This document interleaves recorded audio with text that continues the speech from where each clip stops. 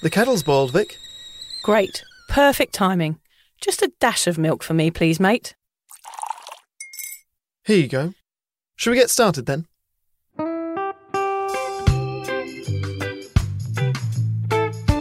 Have you ever woken up on a Sunday morning and said, I'm never drinking again, and then found yourself waving $50 at a barman by happy hour? Are you wondering why everyone else can stop at 1 while you head to a dodgy after-party with a weird bloke called Disco Dave? If so, it might be time to take a deeper look at your relationship with your reliable social crutch, alcohol. On each episode, we'll investigate our own dysfunctional dealings with booze and find out if it's possible to stop this deeply ingrained habit before things get too messy. Yep, we're going to open up a shame shed of humiliating drinking stories to help you understand why waking up from a booze coma each weekend with a kebab sticking out of your top pocket might actually be negatively impacting your health.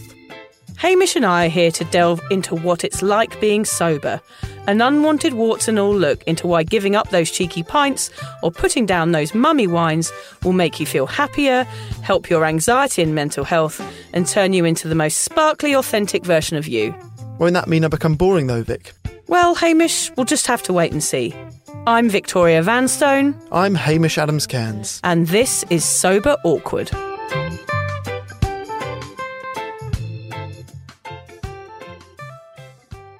So how open are you with your feelings, Alan? Quite open, really. Oh, that surprises me. Yeah, I feel like I've got the runs again. Hang on, I've got to go. Is that his way of not expressing his true emotions to us? Just run away to the bathroom like you always do, Alan. Just run away and pretend you've got diarrhoea. He's just slammed the door. He's disappeared. So yeah, in today's episode, we're going to be talking about Alan's diarrhoea.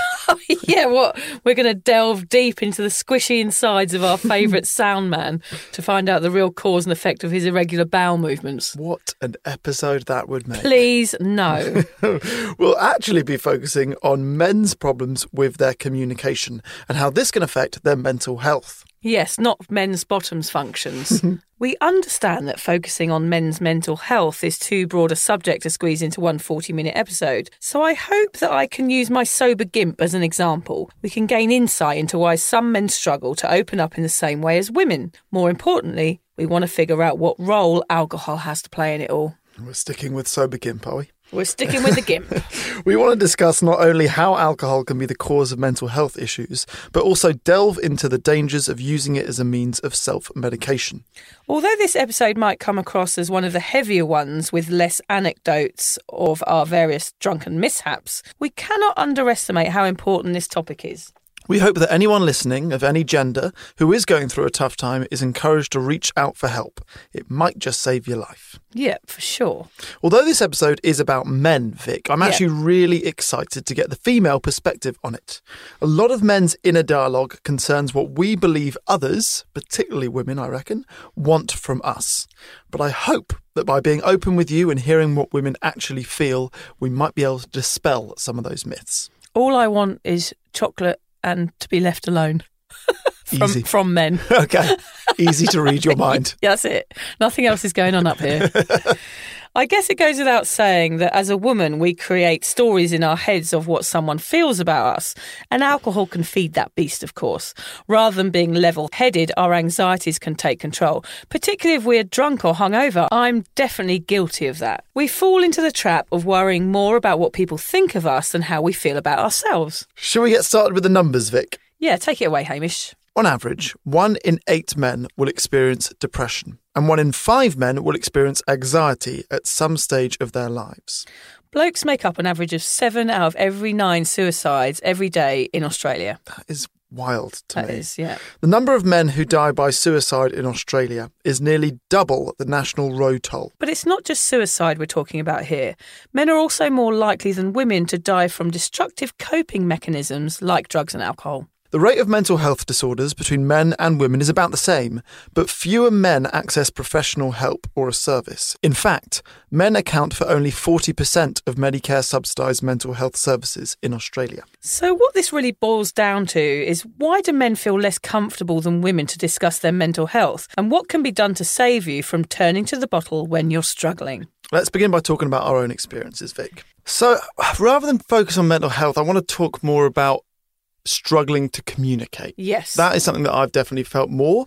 In my last relationship, I used to get criticised for being kind of like an emotionless wall. And I often thought, why am I that way? Because I don't feel like I'm that way, but I'm clearly not communicating my emotions well enough. Because I know that I'm not a wall. But yeah, you think that I am. And I've went out with her for 5.5 years, Right. So I obviously didn't show every side of me. So I wondered a lot about, why am I this way? Why am I not open about this? And ironically, that relationship ending opened up something in me where now I am very open about talking about my emotions, and I cry in front of people more. Okay, that's good. Really, the breakup, I cried, every day for ages, but always alone. Yeah. Whereas now I feel like I'd be quite comfortable crying in front of someone. When you were sad and alone and crying after the breakup of that relationship, did you feel the need to talk to anyone about it?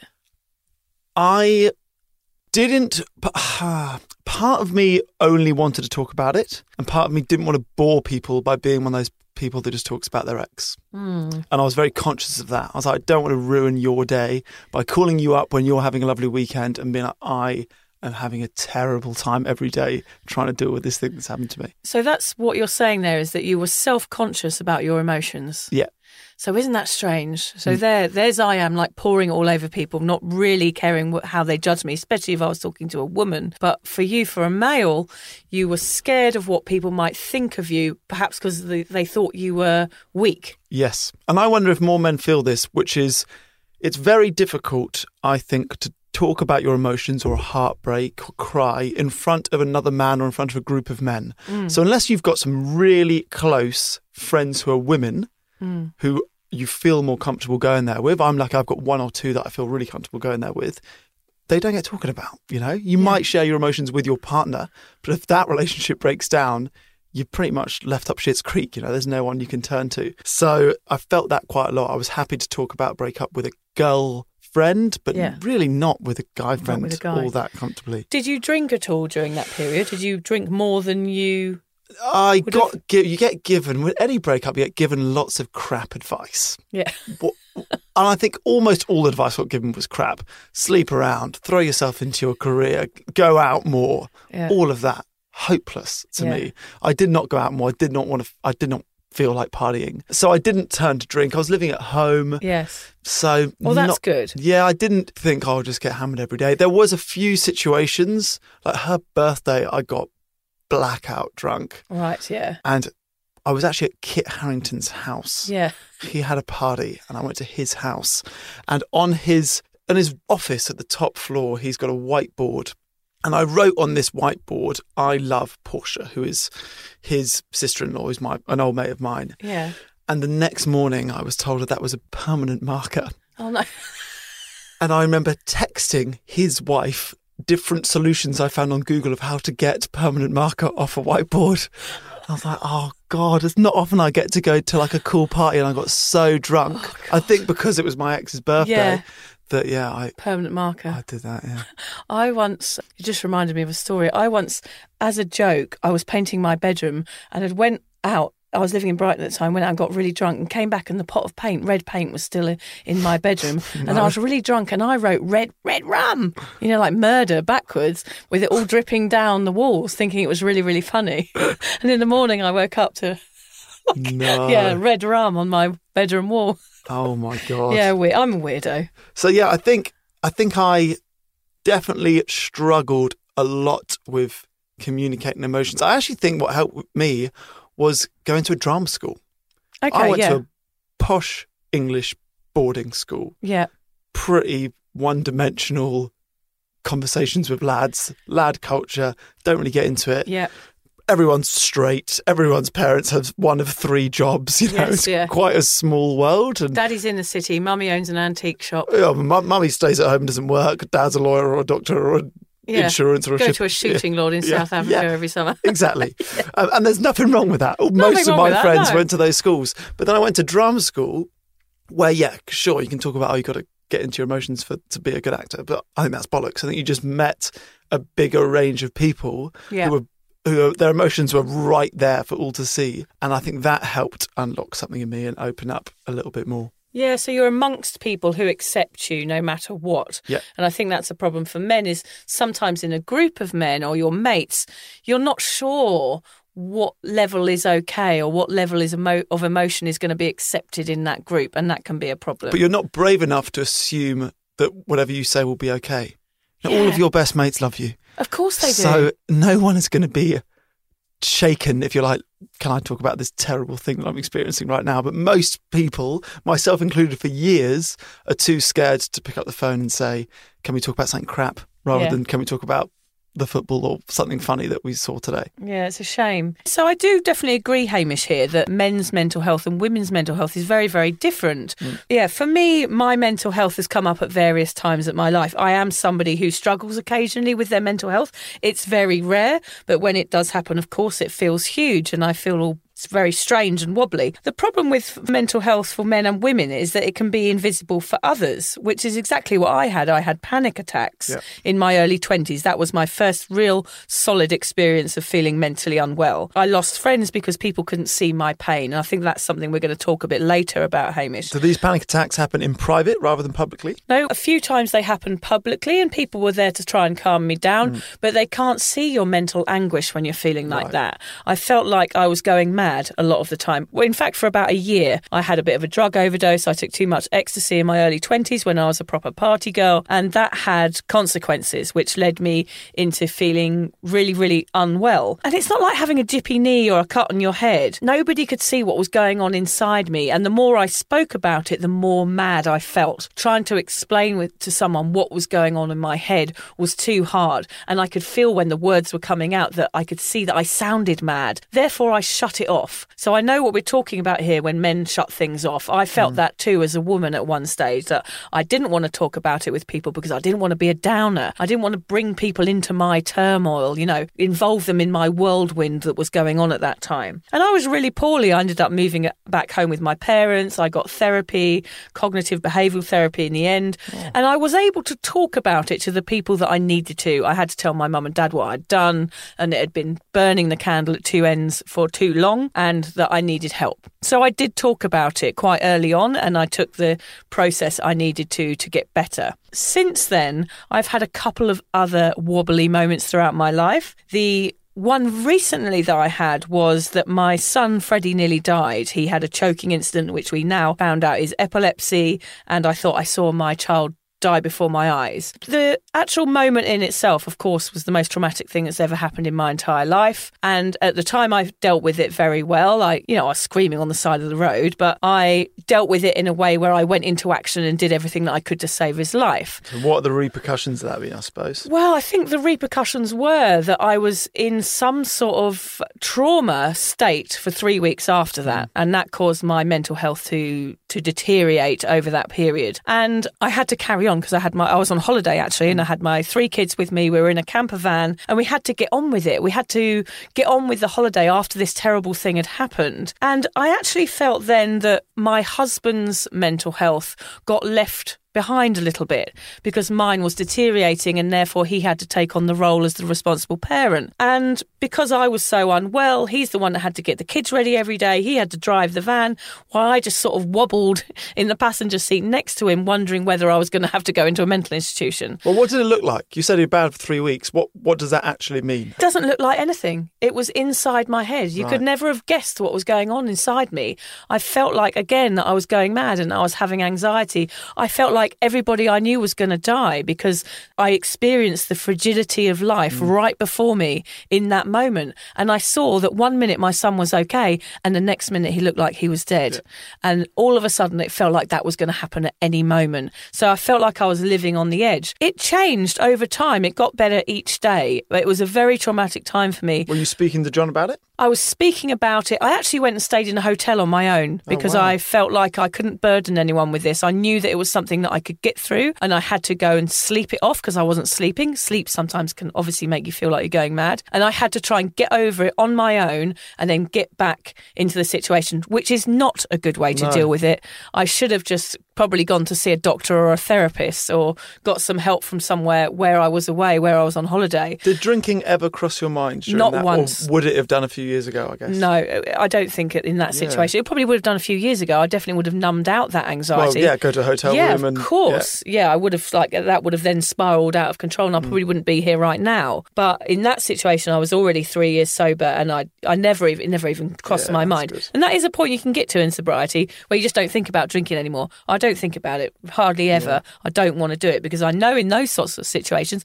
I'm not mentally stable enough, Hamish, to be drinking. It causes me to have anxiety and my anxiety causes me to spiral. And I know that I am not emotionally stable enough to be able to do it anymore. So I know myself so well. But I do admit that at that time, I prioritise my mental health over my husband's, which I do feel terrible about. But he deals with things in a different way. And this is the problem that we're going to talk about today, is that my husband's very much of the point of view, this happened, let's get over it and get on with our lives. We're all here, we're all alive, let's carry on.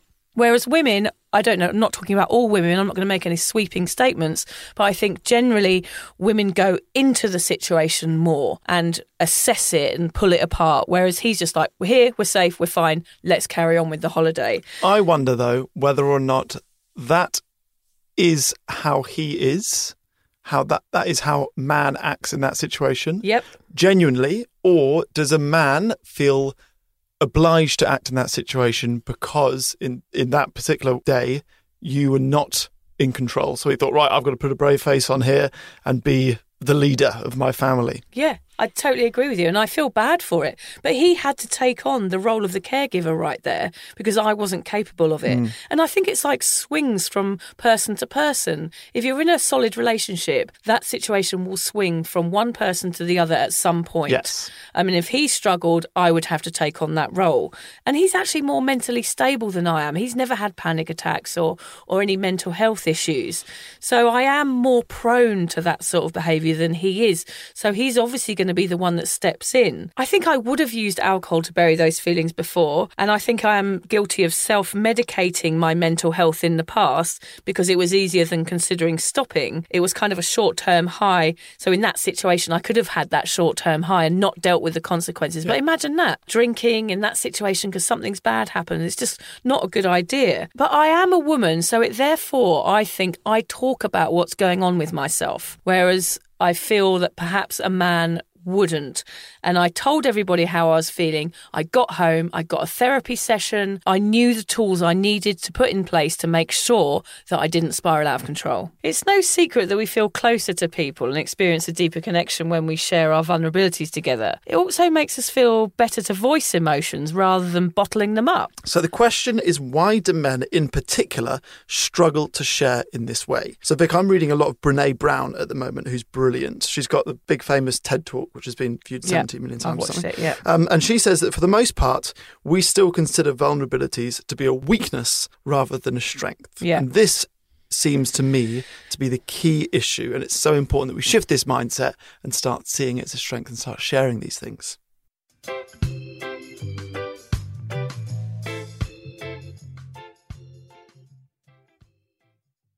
Yeah, it is such an old mindset. I think women are just as much to blame as seeing vulnerability as a weakness rather than a strength, particularly when we were growing up. I mean, I couldn't avoid it in the 80s. Do you think you acted differently based on what you thought women were attracted to, Haim? So I reckon growing up when I was a teenager and first interested in women, when I really didn't understand women at all, I was always jealous of my friends that had sisters. Yeah. I was like, if you've got a sister, you understand women. I only have one brother. I haven't got a clue what's going on. Yeah. So I would have said that women were looking for characteristics like bravery, strength, courage. They were things that were key to women and women's attention. Yeah. In short, you had to be a superhero. I had to be James Bond in order to win women's affections. Yeah. Is that what you were looking for in a man when you were growing up? Well, yeah, all of those things. Back in the day, I just want somebody that was sort of quick-witted, kind, smart, the normal things, well-travelled, brave, stable, hung like a donkey. Standard.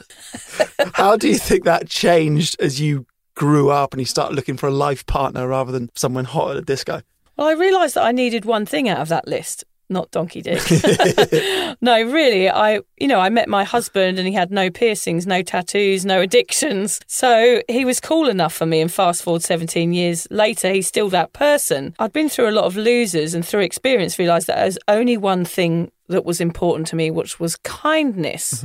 So it's interesting, as I do believe within this topic lingers a whiff of old-fashioned male-female roles. Men traditionally don't feel comfortable sharing how they feel because in the past they were not supposed to. Like alcohol, long-ingrained customs are hard to shift. So that's what we're talking about there with like showing you our perfect man. I had certain things that I wanted out of a man, and that's where men struggle, isn't it, Hamish? Because you're looking for something that he's brave and he's this and he's like James Bond and he's this superhero. Whereas in fact, we're not saying, well, actually, he's also a human and he's vulnerable and he has emotions and he gets scared. And like maybe we need to drum that into society a bit more. But when we're teenagers, I'll tell you what, kindness only gets you one thing, which is friend-zoned. You know, it seemed girls wanted the bad boy, girls wanted the smoker and the drinker, and the guy was kind of a dick to them. They seemed to get all the girls. Kindness got you nowhere. But that's something you learn over time, isn't it? Yeah.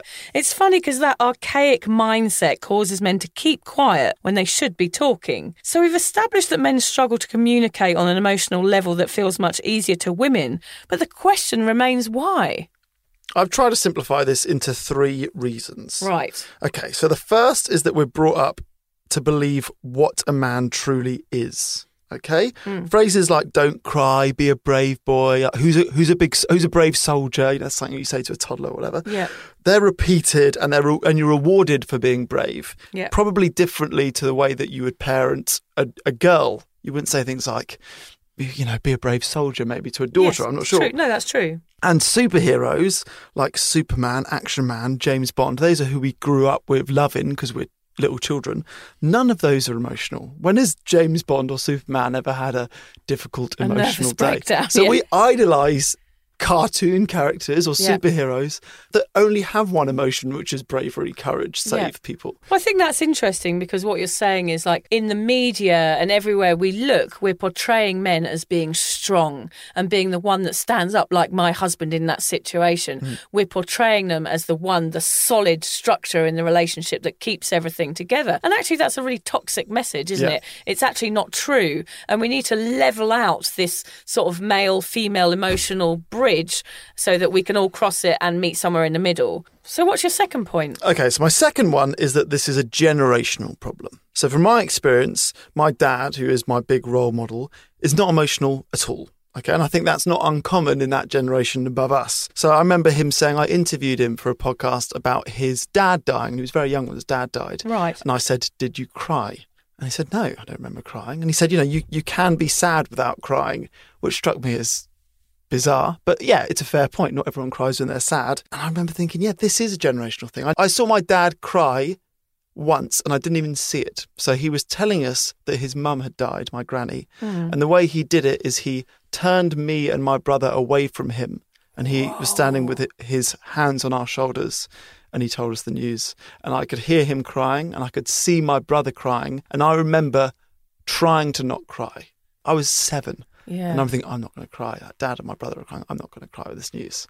That was me being told my granny died. That's crazy. Yeah. I mean, that's a perfect example, isn't it, of like us hiding our emotions and turning away from them and saying, look, I'm a man, I'm not going to cry in front of people. The older generation thought therapy or psychology, I think, was a waste of time. My dad certainly, if I say I've been in therapy or I've got a psychiatrist session come up, he's like, waste of time. Yeah. Yeah. It's really that attitude of just pull yourself together. It's what's wrong with you? It's talking about yourself. It's almost like an army attitude, like a post-war attitude. It's like, come on, chin up, we're British, get on with it.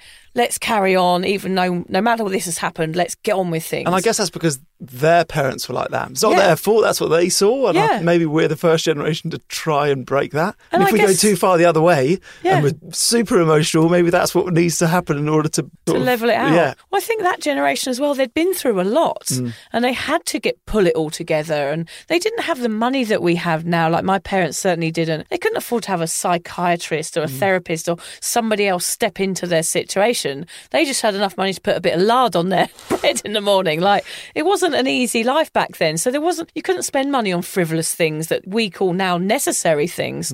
Our parents didn't have. And also, I remember growing up, if somebody had a mental health issue, it was always sort of neighbours nudging each other or whispering over the garden fence as they hung their washing on the line. It used to be something like Steve down the road has had a breakdown, or Linda at number 23's gone loony. There was never a mention of, somebody is having mental health issues. Yeah. It was just a judgment. They're mad. Let's stay away. Yeah. Let them deal with it. I mean, I remember playing conkers with Linda down the road. She was a bit mad, but she was a good conker player. Yeah, so it's a generational thing here that we're talking about how men have dealt with their emotions over the last 100 years, let's say, and how that's changing now, and we're starting to understand how men have the same needs as women emotionally. Yeah, and my third point, which is kind of the result of the first two, so a result of us being brought up to understand what a man is, and also the generational problem of our parents generally not being too emotional, is that this can create toxic masculinity. Publicly, we act in a way that we believe to be overly masculine. We drink beer, we discuss sport, we do not talk about our emotions, and this can leave you feeling really trapped. We'll do an episode about sport and about changing room culture. And I will say stag do's, the way that we act in these groups of men is not how we act when we're alone. It's just so alpha male, it's so toxic. Like I said earlier, it's very difficult to have conversations in that group unless you have got a sister or a friend who's a girl or a partner. There are people that I know who are blokes who that is a person I can call in that situation. Yeah. But I would say they are 1 in 15 of my friends. I don't think many people have that male friend. Like, many guys I know don't have that male friend, because often when you go out in a drinking situation, for example, you're with a group of people, it's that tribal mentality, you're watching the footy. There's no situation there where you can express yourself. Whereas generally, I know we're making a few sweeping statements in this podcast today, but we're trying to make a general assumption here that women, we're more likely to sit down and have a cup of tea. We're more likely to go for a run on the beach or a walk together, or sit and have a picnic over, an alcohol-free beer or whatever. And we're more generally going to be opening up about our emotions, because that's how we connect on that level as mothers and as women and as people. We connect a lot easier. And for men, the situations that you bond in often can be quite chaotic, like a match, or even just going to the pub with a few mates. And I think men find it difficult to create situations where you wouldn't phone someone up and just go, should we go for a pint just on our own? Well, not anymore, Hamish. You'd go for a fizzy water. But I think men would find it hard to phone up another guy and say, look, I'm not feeling great. Can we go for a drink and talk about this? Well, you want to know what's strange is I have done that, only masking it behind a podcast. Okay. So I've said, can I interview you for a podcast? Yeah. And in that space, you can talk for an hour. I've done about grief. Can I talk about your grief for an hour? Yeah. And I'm going to ask you lots of questions. You don't have to ask me any, because this is about you. Yeah. And in that space, and it's going to be this long, it's going to be an episode, people are happy to share. Yeah. But doing that conversation in a pub or at someone's house, Yeah. I've very rarely managed to do. So it's like giving up alcohol in a way. It's like you've got to create safe spaces for yourself as people. You've got to create places that you're comfortable in and that you can share what's really going on. Because we don't care about all the other bullshit, all the frivolous conversations about the weather and about all the other stuff. Those conversations, those deep conversations that you have with mates about your true feelings can be life-saving. Absolutely. Yeah. Yeah, so bottling up of emotions can often lead to an increase in consumption of alcohol. And the effects of this can be deadly. Alcohol is effectively used in 3 ways to medicate and cure the problem of pent-up emotions. Alcohol gets us to open up. Alcohol is used to numb any emotions. And using alcohol as a means of feeling connected. So what we're doing there with all of those things is actually drowning out what's going on, getting a few beers down our neck and pretending it's not okay, and then waking up the next morning with exactly the same problem, but with a hangover on top of it. Just never addressing the issue. Yeah, never addressing the issue, and then the ball keeps rolling and gathering speed, and that's when your mental health will start to spiral out of control. So it's so dangerous. So what really we wanted to do this podcast today, because Hamish is here to give the male perspective on this. And it's just so fascinating to hear, Hamish, that, men do feel like this. And I do feel sort of responsible in some way. And I think as women as well, we can help by nudging you, not like we don't nag you enough, by poking you and saying, are you okay? And do you want to talk about something? Because I think we can have that role as well. It doesn't have to be you talking to a male. It can be you talking to me or, anyone. It's funny because actually talking to your partner can be the hardest person to speak to as well. Yeah. Because that's almost, you want a wife or a partner to say, do you want to talk to someone about it that's not me? Talk to that friend of yours. Try and be the middle person to initiate that conversation could be equally helpful. So true. So how do we change the way that we approach discussions of this kind to encourage more men in particular to talk? The Men's Line Australia website suggests a few ideas which I think are brilliant. New non-traditional ways of providing support. Hamish, I think you're going to tell us about One Wave. Yeah, so One Wave is fantastic. It is a mental health group. They meet at the beach. I used to do it in Bondi, but beaches all over Australia do. Actually, all over the world, I think. And you meet up. Everyone wears fluoro because mental health is invisible. So we wear fluoro so everyone can see us. Right. And you sit in a circle and there'll be some sort of topic, but generally people are sharing their experiences of mental health in a really safe space. And then everyone will either go for a surf or do a yoga session, and then everyone goes for a coffee afterwards. And that idea of sitting in a circle with complete strangers and everyone's dressed up, I loved it. I actually found far more comfortable discussing this sort of stuff with a complete group of strangers than I did people that I knew or a therapist. Because you're not going to be judged because they're there for the same reason. Yeah. Changing the messaging and language around this topic. For example, counsellors are changed to use a style that's based around communicating about goals and solutions rather than just talking about feelings. So we're saying they're more structured help. It can be you sitting with a mate, but also you can find someone who really knows how to pin down what is going on with you. Yeah, and that use of language can be really effective. Providing support specifically for men communicate differently to women, obviously. There's plenty of arguments about that. Yeah. And implementing some really simple concepts such as shoulder-to-shoulder conversations with minimal eye contact have had a huge difference. I actually did not know that until I read this one. So that is a fact? Yeah, have a conversation side by side rather than let's sit opposite and talk about our emotions. Yeah, that would work. Men might feel uncomfortable having an eye-to-eye emotional talk, whereas side-to-side, like I said, One Wave, we're sitting in a circle, so that is shoulder-to-shoulder. Makes a lot of sense. Does make sense. That's interesting. So just asking the question, are you okay, in a quiet, safe space over a coffee or after a surf is really going to help. Check in with your mates. Sobriety helps with this. It allows deeper connections with people. And that's something that I've changed a lot with. As before, I had panic attacks and I was embarrassed to tell people about myself when I was in my early 20s. But as I got older, I educated myself about my mental health and understood that the only way that I was going to get better was to actually talk about it. And that's what I've done. And that's how I now know, even though I do wobble occasionally, I do know I'll be all right. Yeah. I won't let it get to the point where I'm feeling suicidal, for example, because I know the steps that I have to take, and that is to get somebody else to step in to help me. Yeah. On that, actually, a friend of mine, Albie, always talks about asking, how are you today? Yes. Just saying, how are you? Adding today rather than how are you is such an easy way to make people actually tell you how they feel. Brilliant. Yeah. How are you feeling like right now? Yeah. How are you actually feeling right now? Like really try and pin it down. Yeah, the biggest lesson that I've learnt through all this, which I love to share, is that I was under the impression that my friends and family didn't want to hear me complaining about struggles in my life. Yeah. And they didn't want me to ruin their day by telling them about my heartbreak or any other problems. But the truth is this.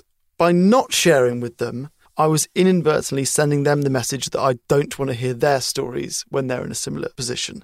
And that is such a dangerous loop that keeps us from true connection. That is a brilliant paragraph there, Hamish. That is so true. So by not talking about it, we're creating this sort of vicious cycle of being alone in our own heads and suffering. Yeah.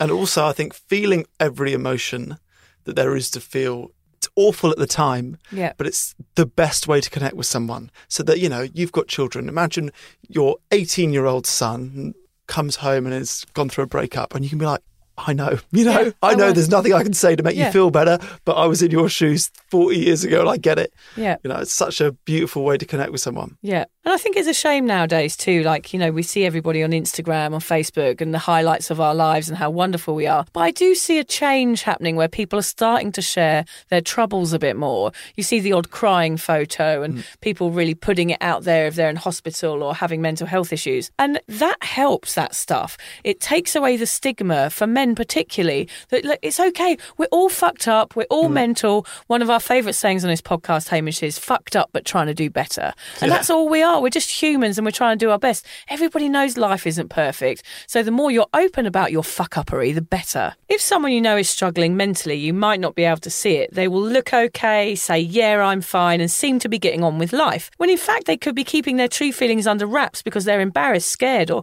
don't want to burden you with their issues. Keep asking if you're worried. That one question means you care, and sometimes that one thing is enough. And if it's you that's struggling, one of the best things you can do is to stop drowning it out with booze. Doing that won't solve a damn thing. Instead, take the steps you need to get better. Answer that friend honestly and be kind to yourself for once. Get help. Yeah, as they say, this is so true. You can't solve your own problems with the same thinking that created them. I mean, that was something I definitely had to learn. Yeah. So, yes, Hamish, we need to talk about your challenge. Oh, yes, it is challenge time. Yes, it's challenge week, yeah. So this week, I was trying to, flicking through the files of my brain to come and think of something really horrible to do to you. Thank you. But actually, I've come up with something brilliant. I was looking at the Night Quarter here on the Sunshine Coast. They run a cocktail night. Okay. And it's on every weekend. And I phoned the lady up and said, hello, look, we have a podcast with Nova and I would like to bring my friend Hamish down and I'd like to do a pub crawl. So on Saturday, Hamish, you and I are going on a pub crawl, an alcohol-free pub crawl. I thought you were going to say you're going to make me smell every cocktail when I wasn't allowed to drink it. The lady's organising it for us, bless Wow. her. Yes. What are we drinking? No idea. We've got to turn up. We're bringing mates with us. We can bring whoever we want, and they're going to take us on a pub crawl.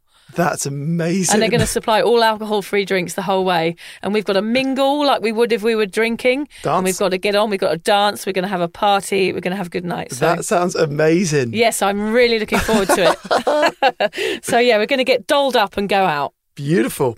Thank you for that. We'll end this one with a Brené Brown quote because I said I've been reading a lot of her. Vulnerability is not winning or losing. It's having the courage to show up and be seen when we have no control over the outcome. Vulnerability is not weakness. It's our greatest measure of courage. That's so true. I love Brené Brown. So, She's yeah, the best. I highly recommend any of her books or anything if you're on this sober journey or any sort of mental health journey. It's a real uplifting journey that she's had as well, isn't it? Should we go check if Alan's blocked the loo? I don't know whether he's blocked the loo. I think he might have spattered it. There's nothing to block the loo with his stomach. We better go and check he's all right, though, hadn't we? Thanks for listening, everybody.